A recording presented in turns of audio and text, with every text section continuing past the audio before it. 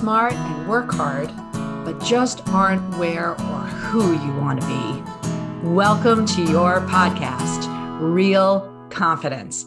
I'm your host, Alyssa DeVere, and I'll be sharing a bit of brain science, some surprising social secrets, and a touch of tough love. Why? Because I believe confidence is everyone's fundamental right and choice. So let's get to it.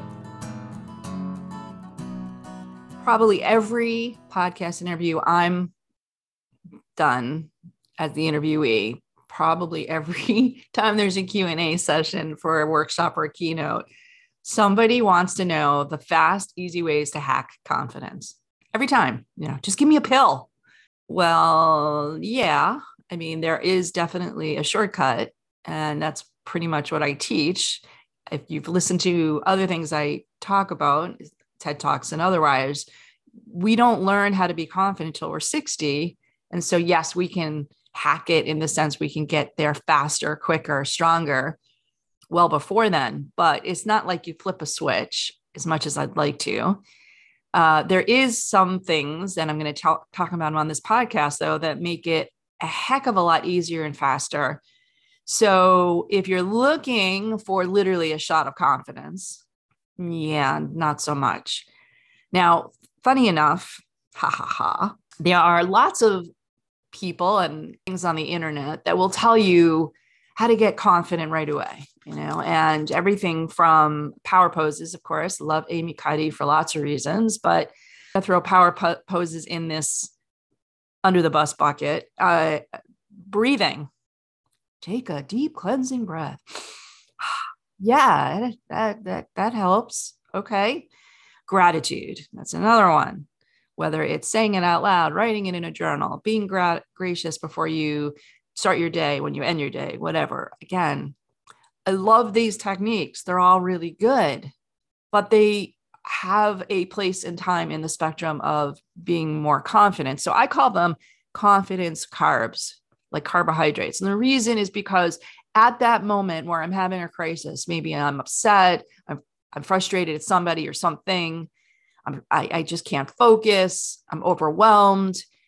Yeah, taking a deep breath is great. It resets your amygdala, so to speak. It stops that cycle of panic. It may prevent you from going into cave person brainstem mode. Same thing with a power pose. Same thing with being gracious. It kind of says, stop, time out, get out of cave person territory, settle down. And that's all awesome. But like a carb, you eat it, you feel good. You're like, oh, I'm not hungry anymore. But an hour later, you're not sure what to do because now you're hungry. Now you have no fuel in the tank. And that's unfortunately what those techniques, a power pose is great. Walk into that interview, you've got your confidence jacket on, your confidence cape. But what you're going to say and how you're going to carry yourself through that interview, a different problem, right? With taking a breath, right? I got myself out of that crazy cycle, whatever's happening, but then what do I do? So I want to offer a couple perspectives of not only longer lasting, sustainable confidence, but a different way, not so much what to think. Confidence is not what you think, it's how you think. That's what gives people confidence. We talk about meta-confidence in a lot of the coursework, meta-confidence. And meta-confidence is the concept that you think about being confident in a way that's different than just general thinking. So you consider how and why to be confident in those moments. You breathe. Okay, I'm going to now be confident. And that is the starting block for being confident.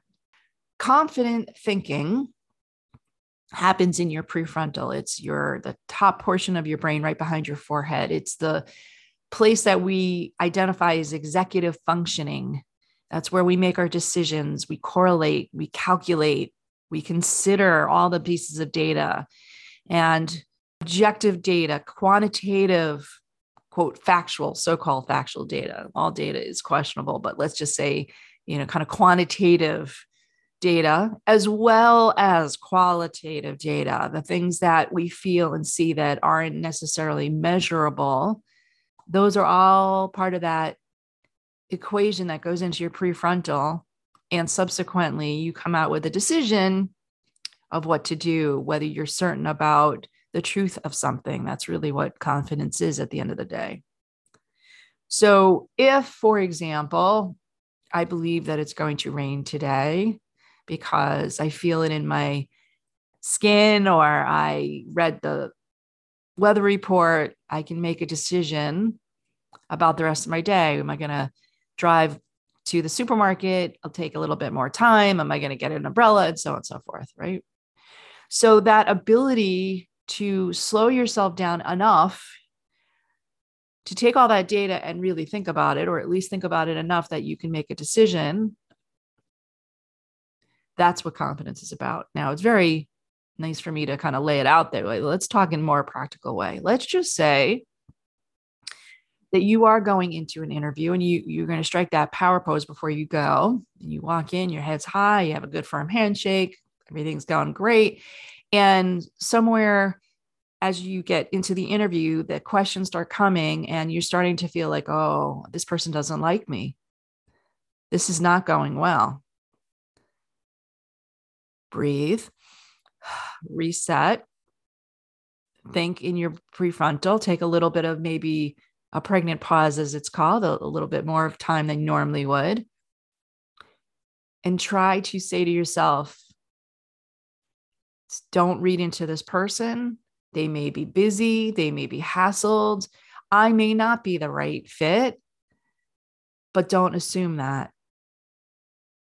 And act a lot more calm and rational. I will tell you, in every scenario, whether you're interviewing for a job, doing a presentation, in a meeting, doing a podcast for that matter, anytime you are acting, reacting, or interacting with other people, your best foot forward is being confident. It almost doesn't matter what you say, as long as you say it with confidence. So resetting that amygdala in that moment of self-doubt, resetting the amygdala in that moment of my confidence isn't where it should be.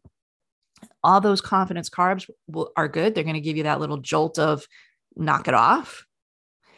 But after that, you've got to get into your brain itself. You've got to say to yourself, okay, we are not going to act like a cave person. We are not going to assume that this person doesn't like us. We're not going to go into that place that is negative, passive, protective, called our brainstem. We're going to stay in our prefrontal and we're going to be brilliant. We're going to continue the conversation in a way that I can think and I can focus on what this person's asking me, what they need from me, what I want them to know. Taking that moment to tell yourself, you can be confident, you can choose it. Taking a break, as always, giving our sponsors some love. And we come back, we're going to give you some very specific ways to not only continue that confident mojo, but to really put it back in place if it gets knocked off the track. We'll be right back. This podcast was sponsored by the American Confidence Institute. ACI trains smart, hardworking people how to use basic brain science to more effectively coach themselves and others. ACI is endorsed by top universities, the Strategic HR Management Association, and International Coaching Federation.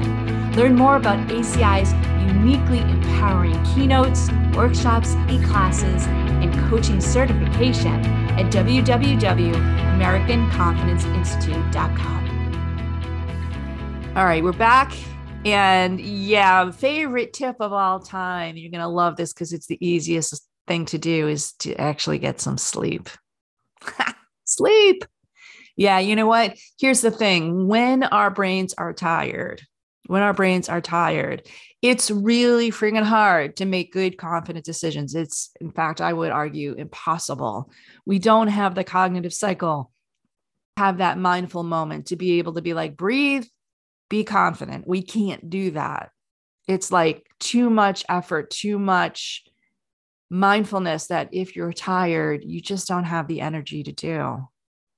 You're running on empty cognitively. And even that confidence carb that I mentioned before, a power pose or breathing or being gracious, those are hard to do when you're tired. And then you're kind of like, you do, and you're like, I can't do anymore. You know, it struck Wonder Woman. I just can't do more. So sleeping is your first and foremost best defense, best way to refuel. And of course, when we sleep, our brain does all kinds of cool things, including washing out all the unneeded, unnecessary neural pathways. It cleans out some of the plaque that will make us foggy in the short term and actually might cause dementia in the long term. So for no other reason, get a good night's rest if you can. And there's, of course, I'm poster child for I wake up and I'm still tired because I didn't sleep well. So there's not always control of getting good night's rest, but do your best. Do your best to sleep well. And if you're not sleeping well, work on it, right? Like melatonin or sleep centers or whatever it is that you think you need to get a good night's rest. Before any other medicines, before any other therapies, sleeping, I'm telling you, sleeping is really the most important thing when it comes to maintaining your cognitive control and your confidence. So beyond that, again, you're in a situation, maybe your confidence fell off the track. Maybe, your power pose is worn off and now the questions are coming. And so, yes, taking a deep breath, thinking through things, that still helps. But as I think that the most powerful tool when it comes to confidence is recognizing that you do have the ability to control your brain. You do have the ability to slow things down. So in a rapid fire interview, whether you're pitching a product or you're asking for funding or you're in an interview and you're trying to sell something, of course, when you're selling yourself, it's one of the hardest, if not the hardest thing of all. But you're in a situation where you're having those moments of, oh, they don't want it. They're not liking it. Just stop and listen. And here's the key: ask questions. So we sit here and we're trying to sell somebody. We're trying to sell ourselves. We're trying to be charming. And yet most of the time we don't know how it's landing. We don't even know what the person wants. We don't know. And the more questions, the more observation you make and do, the more data you have, of course, and the more time you give yourself to really strategize, to be confident, to be thoughtful and mindful. One of the things, if you think about anytime you have a conversation with somebody, if they're really actively listening to you, if they are not jumping to their next sentence, if they're engaged in the conversation, it gives you confidence. It gives you that ability to connect and trust. It may even intimidate you a little bit because we're so not used to it. And you sit there and you go, why do they think I'm so fascinating? Why do they? It's not a bad tactic, my friends. And I'll say it's tactic. It's really a strategy. When you listen to somebody, when you're really engaged and you pay attention and you ask them questions, what are you doing? You're helping them feel that they matter. You helping them feel like they belong. You're giving them a sense of confidence. You're giving them psychological safety and a reason to continue talking to you, to trusting you. So listening actively, asking them questions, whether it's in an interview or sales cycle, boy, is that the greatest trick of all. And I say trick, it's not a trick, but it's a way for you to make somebody else feel confident and maintain your own, so that you're not tripping over your own tongue, so that you are not saying something that you want to regret 2 seconds later. So to recap, it's always very subtle stuff, but let me tell you, the most powerful tricks, tools, weapons that I can offer you is not to take a confidence carb just to reset the amygdala. You get some sleep so you have all fuel, all cylinders firing. And when you're in that situation, whatever it might be, an interview or you're going to do a presentation or even going to do a pitch, like I said, take your time, ask some good questions, and pay attention to the other people. Not only will you give them confidence, but it's going to shine right back to you because you know this and you're going to hear it in every podcast. The best way to get confidence is to give it to somebody else. So I'll leave you with those thoughts. Thank you for tuning in. Talk to you next time. So before we completely wrap up, I want to let you know that full transcripts and show notes for this and other episodes can be found on the website, www.americanconfidenceinstitute.com/podcast. I also want to remind you once again that the best way to get confidence for yourself is to give it to others. And you can do it so easily just by liking and sharing this episode on your favorite social media channels. You can even give me some confidence fuel by sending in any comments about the topics I've covered or ones you'd like me to consider for the future. So for now, this is Alyssa DeVere. Thank you for helping to bring more confidence to the world. This podcast was produced by Mindful Media. All rights reserved by Alyssa DeVere and the American Confidence Institute. Music written and performed by Jeff Weinstein.